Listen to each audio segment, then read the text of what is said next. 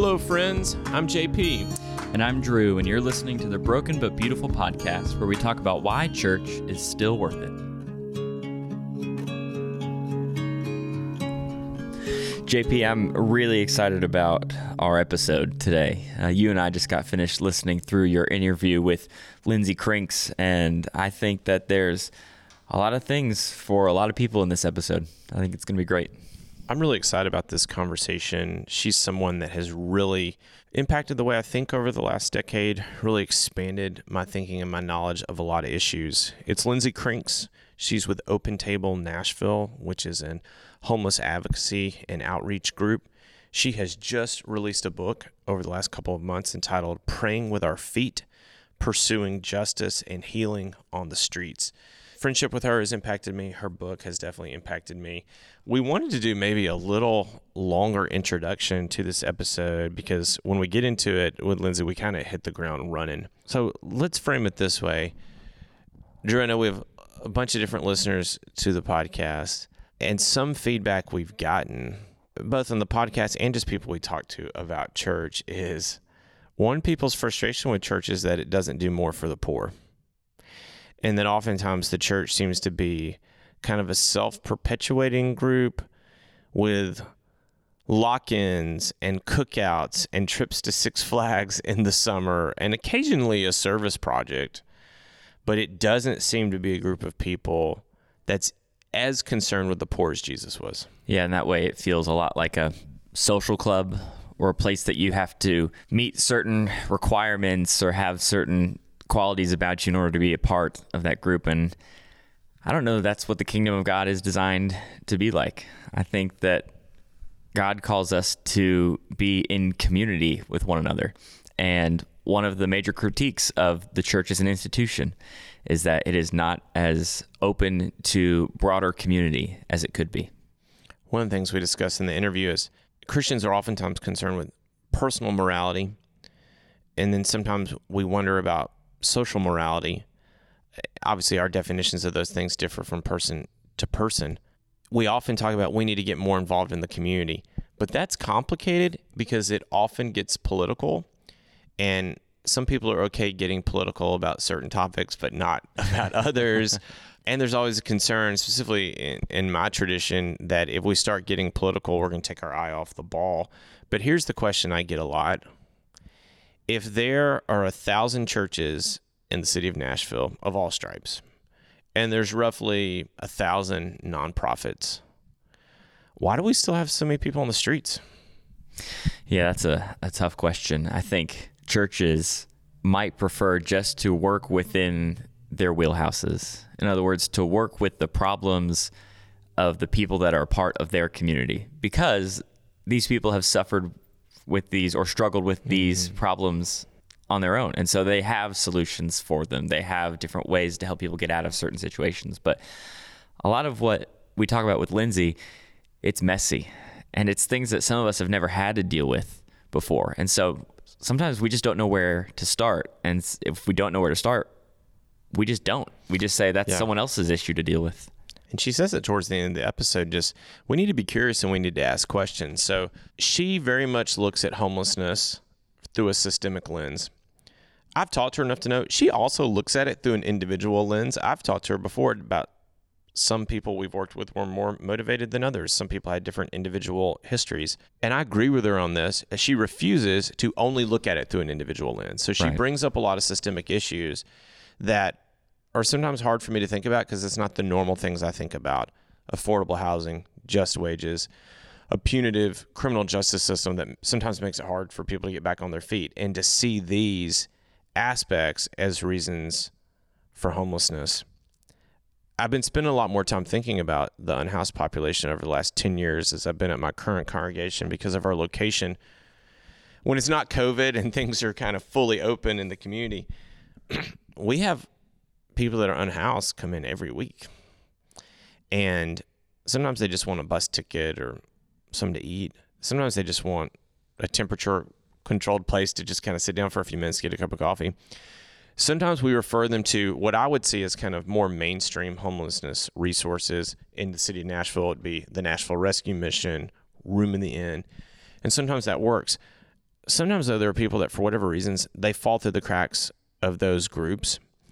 We have spent years doing life with people that camped in the woods.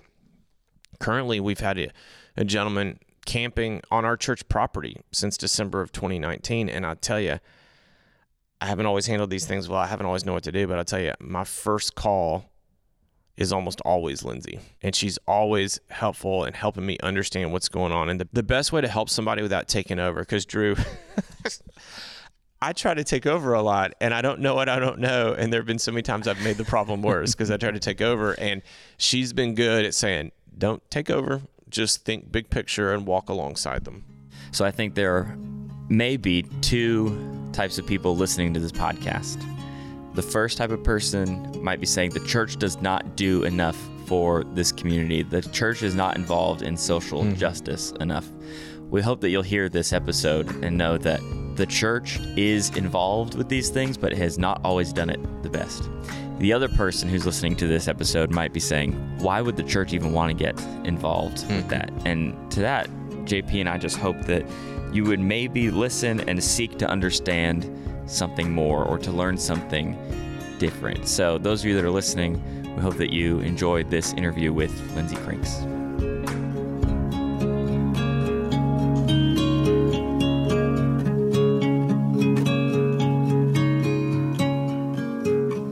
Lindsay, it's so good to see you. So good to be with you today. Well, let's start off, if you don't mind, just tell us a little bit about your spiritual background, kind of your church upbringing. What has all this meant to you throughout your life? So I grew up in a really small and pretty conservative church in the foothills of South Carolina, in Spartanburg, South Carolina.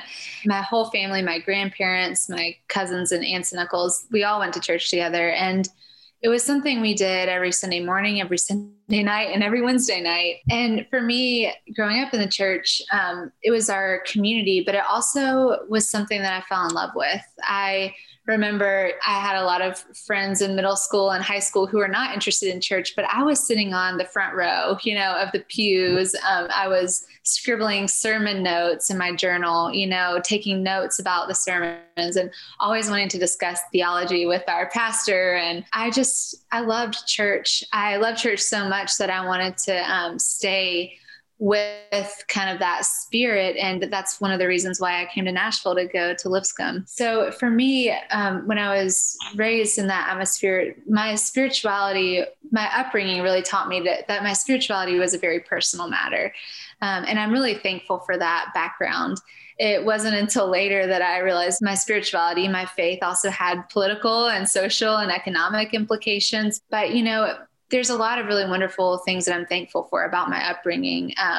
The church that I was a part of taught me how to love other people, it also taught me how to exclude people. So it's a mixed bag there, but I'm thankful for that tradition and that background because it's really allowed my faith to be where it is today now. And I like how you said it gave you the foundation of, hey, my faith is personal, and that's an important foundation, but it doesn't stop there. And as we move to kind of the idea of admitting, confessing, acknowledging the brokenness of church, I wanted to reference a quote from your recent book where you're talking about the disconnect sometimes between our personal faith and our public faith. And you're talking about ministry to those experiencing homelessness and economic issues. And this is page 68 of your book. You said, despite the inspiring examples of ministers like Charlie, that's a reference to Charlie Strobel, Room in the Inn, for those in Nashville that might know. But despite those inspiring examples, we had seen city officials, nonprofits, and so many faith communities fail our friends on the streets. We were disenchanted by organized religion and felt that so many churches applauded charity, but failed to work toward justice. In these churches, it seemed, and this is the sentence that really got me, Lindsay. It said, in these churches, it seemed that faith was relegated to the private sphere of personal morality, and the focus was on advancing their own institutions instead of embodying the gospel and its good news to the poor. You want to elaborate that and just tell us what led to that statement? That came after about a year and a half almost 2 years working on the streets and seeing how many people were falling through the cracks of our system. But what I started seeing is that our friends didn't just need service, they needed solidarity. They did not just need someone to give them a sandwich or a tent. They needed affordable housing. They needed living wages. They needed healthcare.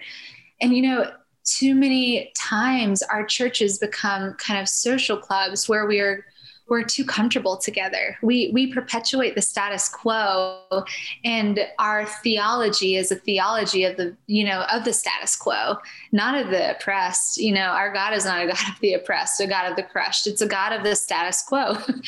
And that really made me feel disenchanted. Now, of course, I love church, and I think there's a lot of hope and possibility there. But seeing the church fail me and seeing the church fail so many of my friends, both on the streets, but also in other parts of the community, right? And my friends who struggle and suffer from racism and racial injustice. It was really difficult to grapple with that. So what is if the gospel, I think it's been said, the gospel, the purpose of the gospel is to comfort the afflicted and afflict the comfortable. We've heard that said before. I forget who said it, but where are we in that? Where are we uncomfortable and how can we be using our church, not just to perpetuate the status quo, but to actually be and live out the kingdom of God in the here and now, and not just the kingdom of God. And I use the kingdom of God as a less hierarchical, right, term for that, a more communal term. Let me ask you this question as a follow-up to that, because I think the churches that you say had let down your friends on the streets, my guess is, now, believe me, I think we're all sinners, but my guess is they were very well-intentioned. Of course, everyone's well-intentioned. Yes.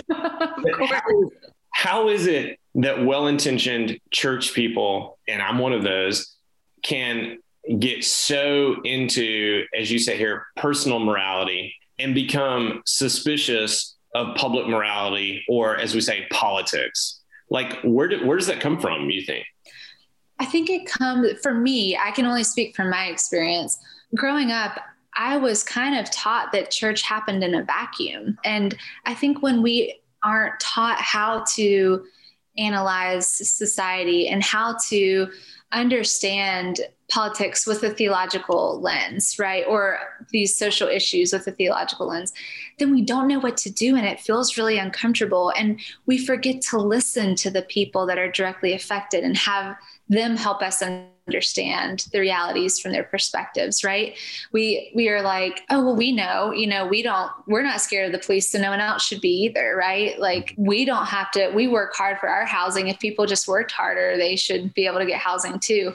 Not true. In our society, you can work minimum wage job and you'd have to work over 120 hours a week to afford fair market rent in Nashville. It's just not possible. So we forget to listen. And then our churches don't do the work of equipping folks, right, to grapple with our own contexts, just like we also forget to grapple with the context of Scripture, the social, political, and economic realities that were going on and churning around Jesus's time that made him a threat to empire, that led up to his crucifixion.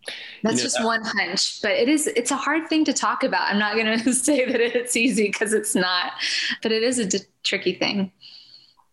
What you just mentioned there, I put out a book in the last year like you. And as I was writing it, I was trying to figure out how much scripture to put in, because some people, their eyes start to roll over if you get too much scripture, or some people have a type of background that it's off-putting. There was a lot of scripture in your book. Like, there was a lot of scripture in your book, and it was very prophetic in nature. So I'd like to connect the heavy emphasis on the Old Testament prophets in your book with kind of just what we're talking about, well-intentioned church people that sometimes miss some of these issues right before us. What is the message of the prophets, and how does it relate to that? When I reread the prophets after having a better understanding of poverty around me and around the world, and I reread the prophets, it changed everything for me. Growing up, I didn't need the prophets. My church didn't need the prophets. We had food on the table. We had housing. like we're comfortable. The prophets should change everything. Jesus and the gospel should change everything for us. The prophets are calling us to see the oppressed, to take the side of the oppressed. The prophets did radical and ridiculous acts. They look like holy fools in their day. And, it's almost like they performed the street theater to show people in that day were so concerned about religious ritual and doing the right sacrifices and, treating themselves poorly on the days they were fasting. So everybody knew it. And then people like Isaiah come along and he's like, hey, God is saying, God doesn't care about how bad you look when you're fasting and how much of a show you make of it. God cares how you treat your neighbor. God wants you to loose the chains of injustice and let that be your fast. So I think the prophets are calling us to get our hands dirty and the struggle for a better world and to be a people, not just a person, but to be communities, a people that can hold this prophetic light in the midst of our world, in the midst of the suffering and injustice of our world, and say, there is another world that is coming, that is better, where there is less suffering. And that's going to start today with the way that we take care of each other and the people in our midst and the way we treat our neighbor. You talk a lot about this theme of justice and how, I know I keep going back to this word, but well-intentioned church folks and city leaders and all these perpetuate injustice, sometimes realizing it, maybe sometimes not realizing it, but the injustice continues. And there are times in your book, you compare and contrast justice and charity. Now, as someone, I participate in a lot of charity in my life, and I'm old enough now to have some regret over some of the charity that I participated in. But why does charity not work, and how is justice different? I've heard it described as charity is crumbs from the table. Justice is a place at the table. With our charity, and a lot of nonprofits, I'm in the nonprofit community, and a lot of nonprofits forget too how toxic charity can be. With charity, we're always in these fixed roles, right, of giver and receiver. And we can feel really good and have our guilt appeased when we're doing charity work. The problem is that there's a lot of problems, but the big problem is that charity always perpetuates the need for itself, right? It always keeps people dependent on that. It keeps the status quo in place. Justice overturns the tables. Justice welcomes people to the table, making sure people have a place and agency and dignity and equity. Justice, when we do our work with Open Table Nashville, for instance, we're still giving out sleeping bags and tarps, and we're still giving out food when people need it. But we do it in this broader framework of justice, where we're always advocating for more affordable housing. We're always advocating to repair the root causes of homelessness in people's lives and to break the cycles. So eventually we work ourselves out of a job. Charity can be incredibly toxic, not only because it perpetuates the need for itself, but also because it locks us into these kind of savior complexes and benevolent liberator roles, when really, we can truly find that our liberation is bound up with each other if we are also open to receiving and open to struggling alongside people in their fight for wholeness and justice as well.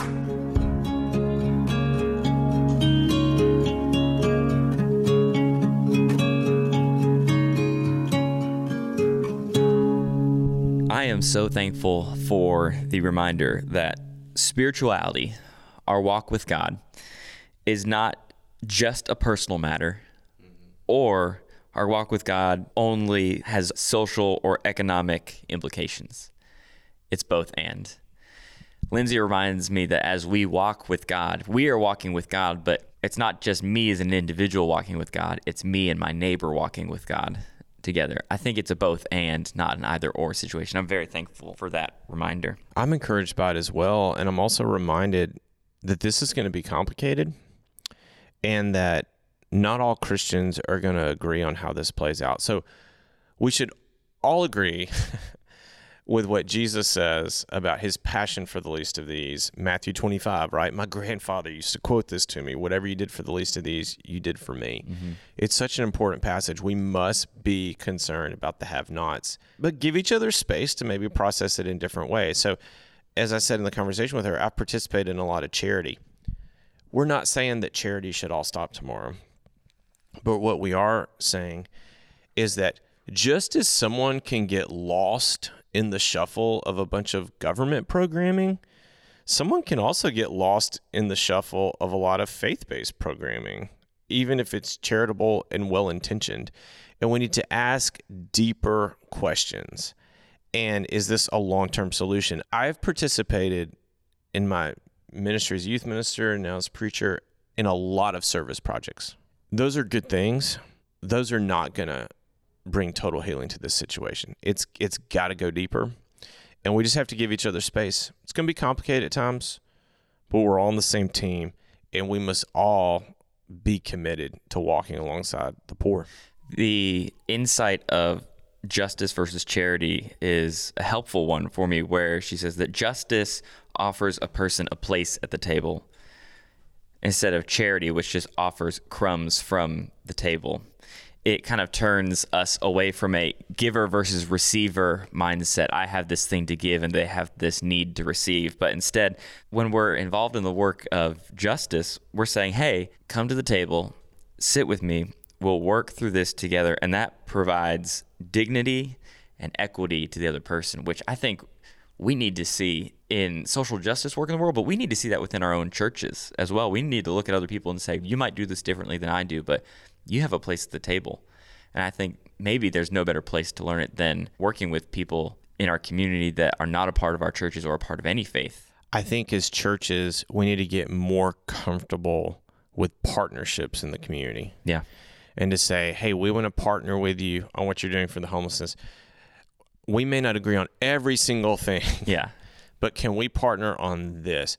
Because, example, my particular church here, we can't move the needle on this alone. We have to partner with other people in the community, not just other churches. We have to partner with other groups. Yeah. At one point, Lindsay said that churches, and not just churches, but we as individuals, we've been taught to analyze society. And then when we're just taught to just analyze society over and over and over again, we forget how to listen. Mm-hmm. And when we forget how to listen, some of these problems that the church should be engaging in, some of these situations that the church should be engaging in, they become impersonal. Mm-hmm. And when we become engaged in those things and we learn who people are, we learn what their situations are, I think that moves the needle more than we think it does. You know, you're saying that we as a church might not be able to move the whole needle, but the individual work that we do within ourselves to say, hey, I see this person as my neighbor. I love how Lindsay refers to a lot of the people that she works with as our friends or my friends. I think that in itself moves the needle far more than we give it credit to. Yeah, she doesn't refer to them as the homeless or clients. It's our friends, and that makes a big difference.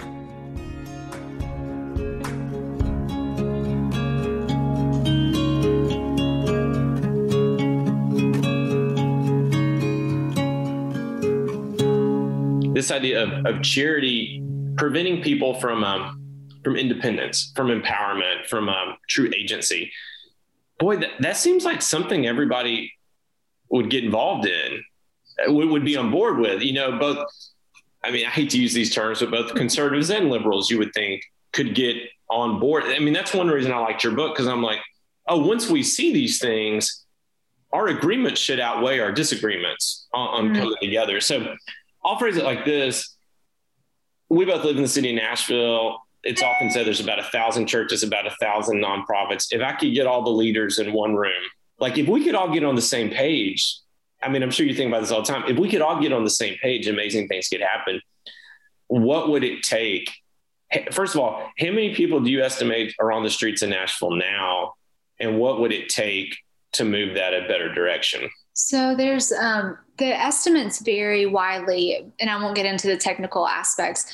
We estimate that there's 20,000 people, if not more, in the Nashville area that are in need of permanent housing. So some people are doubling up on couches, things like that. These are folks that are precariously housed. They don't have their own space. That's enough people to fill up Bridgestone Arena, right? If every seat was packed out. The people that are actually on the streets, it's probably closer to 4,000 to 6,000. But what we desperately need is affordable housing in this city. We don't have a living wage, a workable wage for people to actually make enough to afford the housing. And even still, a lot of our housing isn't accessible. We've got to demand that our community resources on the local, the state, and the federal level start to be poured into these community resources again. Not jails, not prison, not over policing. We need healthcare, health insurance. We need housing. We need wages that people can make it on. These are just a few of the things. And we need racial justice in the mix as well. We know that folks that are brown and Black are disproportionately represented in the homeless community because of systemic racism in the housing sector over the last century or more. But there's a lot. We know it works, and we're working on those things with the city. But it's getting the political and civic will behind us. We need faith communities to mobilize and get behind those demands, working with groups like NOAA and others that have advocacy arms, so that we can actually move the dial. And that's what we're trying to do. I've been smiling throughout the interview, and as I read your book, I smiled a lot. I also cried a lot. I mean, it challenges me. I got to be honest with you. I come from a tradition that is very concerned with advocacy because there's a fear that if we get too political, we'll stretch out and then we will tip over and fall over and we will lose the gospel. And I have mixed feelings because sometimes I feel like I've seen it happen and someone has lost the gospel, but then other times I'm like, maybe we're missing out on the real gospel. I just got to be honest about the conflict in my own heart and still working through some of these things. But tell me, because I sense in your writing and in your life that you're still hopeful about the church. So tell me, what have you experienced that's been beautiful about church? In your book, you talk about what we might think of as some non-traditional forms of church, but talk to us about how church has remained a part of your life. Absolutely. So I will say that, I did lose my church home of many years and wrote about that story in the book. And it was a really painful experience. So I found church on the margins. Andrew and I currently, we do virtual church with a local group here, but my true church is on the streets. And I will always say that I'm a street chaplain. So I was literally ordained to the streets to serve my people there. But I find God so often in these abandoned and forgotten and contested places. I see God moving among people that our society has discarded and condemned. I find church when I see people sharing what they have so none go without. I see the church in Acts chapter 2 at Tent City, when people are literally taking in people among them who don't have health insurance and have broken arms and necks, and they have a hospital wing for them. That's good news to the poor. They are showing radical hospitality that I have not even seen in many of our churches, right? Andrew and I have opened our home, but we haven't taken someone in, that didn't have health insurance. Our friends are doing that there. I've seen the loaves and fishes multiplied under Jefferson Street Bridge. I have seen human beings who were all but dead resurrected. Like they were thrown into the living hells of prisons and institutions and encampments and slums. And God resurrected something in their spirit. And with community, they are now alive and well and helping others. I have seen resurrection. And these are the kind of things that I wish others could see. And which is why I wrote the book, right? To take you there, not to tell you about it, but to take you to these sites of resurrection and also of crucifixion, right? Our people are killed too. We just lost another person who was shot by the police at his camp on Saturday. So we're still mourning the people we lose. I see hope in those places, and I see church in those places, find communion in those places. But I also get to be a part of so many churches like Ackland and others that are really, truly grappling and wrestling with these things. It's not an easy thing. It's not a comfortable thing. These aren't comfortable questions to ask. No. And I wanted to tell you about one church recently that was really wonderful. So, and I just thought this is what the church should be doing. You know, the flood came, we had another flood in Nashville recently, last month, and it hit the South Side encampments that we work very closely with and have for a decade. It hit them head on. And we lost 2 members of that encampment. And in the aftermath of the flood, it was the campsite that people were living in was a complete disaster. It was flooded out. People couldn't go home. They had the clothes on their backs. They lost their dogs. They lost 2 of their campmates.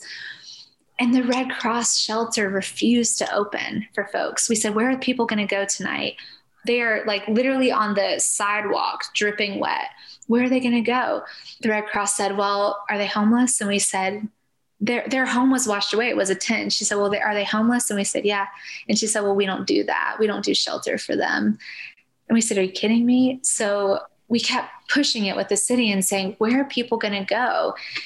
And it was Jay Voorhees from City Road Chapel, United Methodist Church, who called me up and said, do people need a place to go? He said, our building's here. It's all yours. Do whatever you need. You know, we've got a wedding this weekend, but they can stay as long as you need them to. We'll figure it out. They bring them here and we'll figure it out. And, you know, y'all, people at the churches sometimes have day jobs and y'all are doing your thing.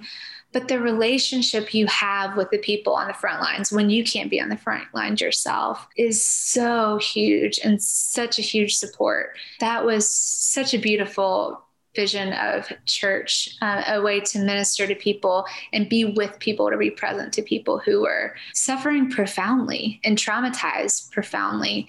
And I'm just so thankful to get to be a part of stories like that and to get to be a part of, you know, your community over the years and to feel so much support and hospitality from y'all. I've seen y'all journey alongside people who found residence on your property or nearby. And that has been a beautiful sight to behold. So I'm deeply grateful for those visions. You know, we do see church failing. We do see church excluding. We do see church perpetuating the status quo and getting it wrong. But we also see so much light there. And light is not something that you can close out completely. It finds a way, and it will continue to do that. And I'm grateful for those stories and for what it's meant in my life as well. You know, and as you say that, a couple things, there were several stories in your book where people were sharing food together and you wrote it in such a way that it was dripping with communion language. And I saw it and I felt it and I could see Jesus in it. And it was so powerful. And also the stories you were just mentioning about walking with people in churches trying to do it. I can be real honest. We're walking with someone now who's trying to get off the streets. I don't think I'm doing a great job. And our church has struggled. Like, these things haven't been easy. And there are times I'm like, I feel like we could have done more. Other times I'm like, oh, I tried to take over. Back to the agency thing. Like, I took the agency away from them, you know? And I guess I'd say it this way, or ask it this way, for someone out there that says, I'm convicted that I need to be doing more about poverty, but I don't know what I don't know. Where would you encourage someone to start? You know, we always tell people to start where they are and to never try to do this alone, never try to do this work alone. This work and grappling with issues of poverty and homelessness is something you do in communities. But I'd say start where you are. And, so many of us just carry things in our car. Make sure we have supplies at our church so we can practice hospitality along the way, just like the Good Samaritan did, being prepared, knowing that the road is treacherous. So he had the oil and wine and bandages for the wounds, right? How can we be more prepared and start where we are? But also, we, if you're in Nashville, or even if you're not, Open Table Nashville is a great resource for you. We have education, beginner homeless outreach trainings. We'll do whatever we we can to accompany you and your faith community and the journey. We are supported by churches like Ackland, and we want to make sure you have support from us as well whenever we can. So I'd say carry things with you, start where you are, learn names, know that you can't become a social worker overnight, probably. You might need to work with some other people on this. Just don't try to do it on your own. Find a community to hold that with and to journey. One thing that really impacted me was a few years ago, you took a group of adults and teenagers from our church and just took us through, I can't remember the word you used for it. Was it an excursion? An urban immersion. Yeah. Urban immersion. There we go. Where we didn't walk to the tourist parts of town, but we walked the path that the unhoused would walk. And one thing that you and others have taught me is let's just be curious. There's a lot of questions we just never ask. I think some of this, at least for me, I've just tried to become more curious, spiritual curiosity, and just tried to see where that took me. So. Absolutely. When we think we have it all figured out and know all the answers, we lose so much. So we always tell people, instead of being judgmental, put on the lens of curiosity and listen and seek to understand what we might not know, and what it's like from other people's shoes.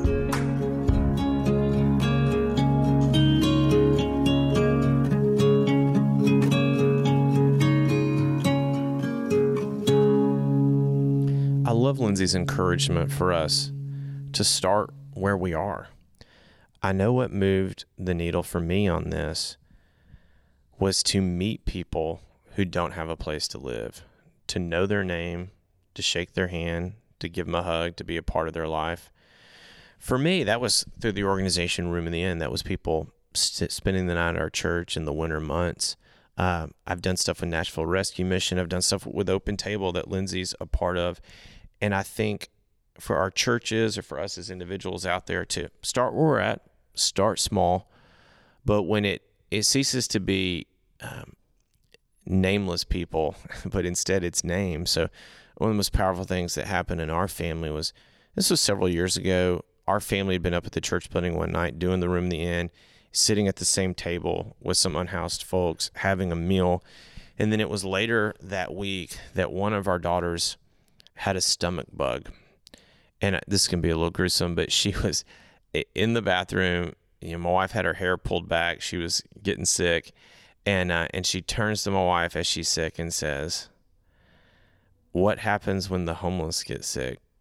Who helps them?"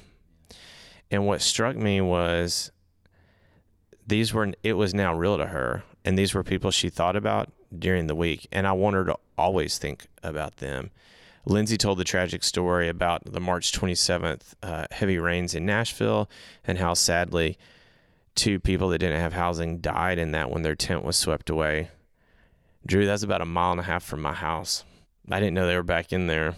But I think when we start to see that as these folks are our neighbors, and it's not a statistic, but it's a person. I don't have all the answers, but I think that's a good starting point.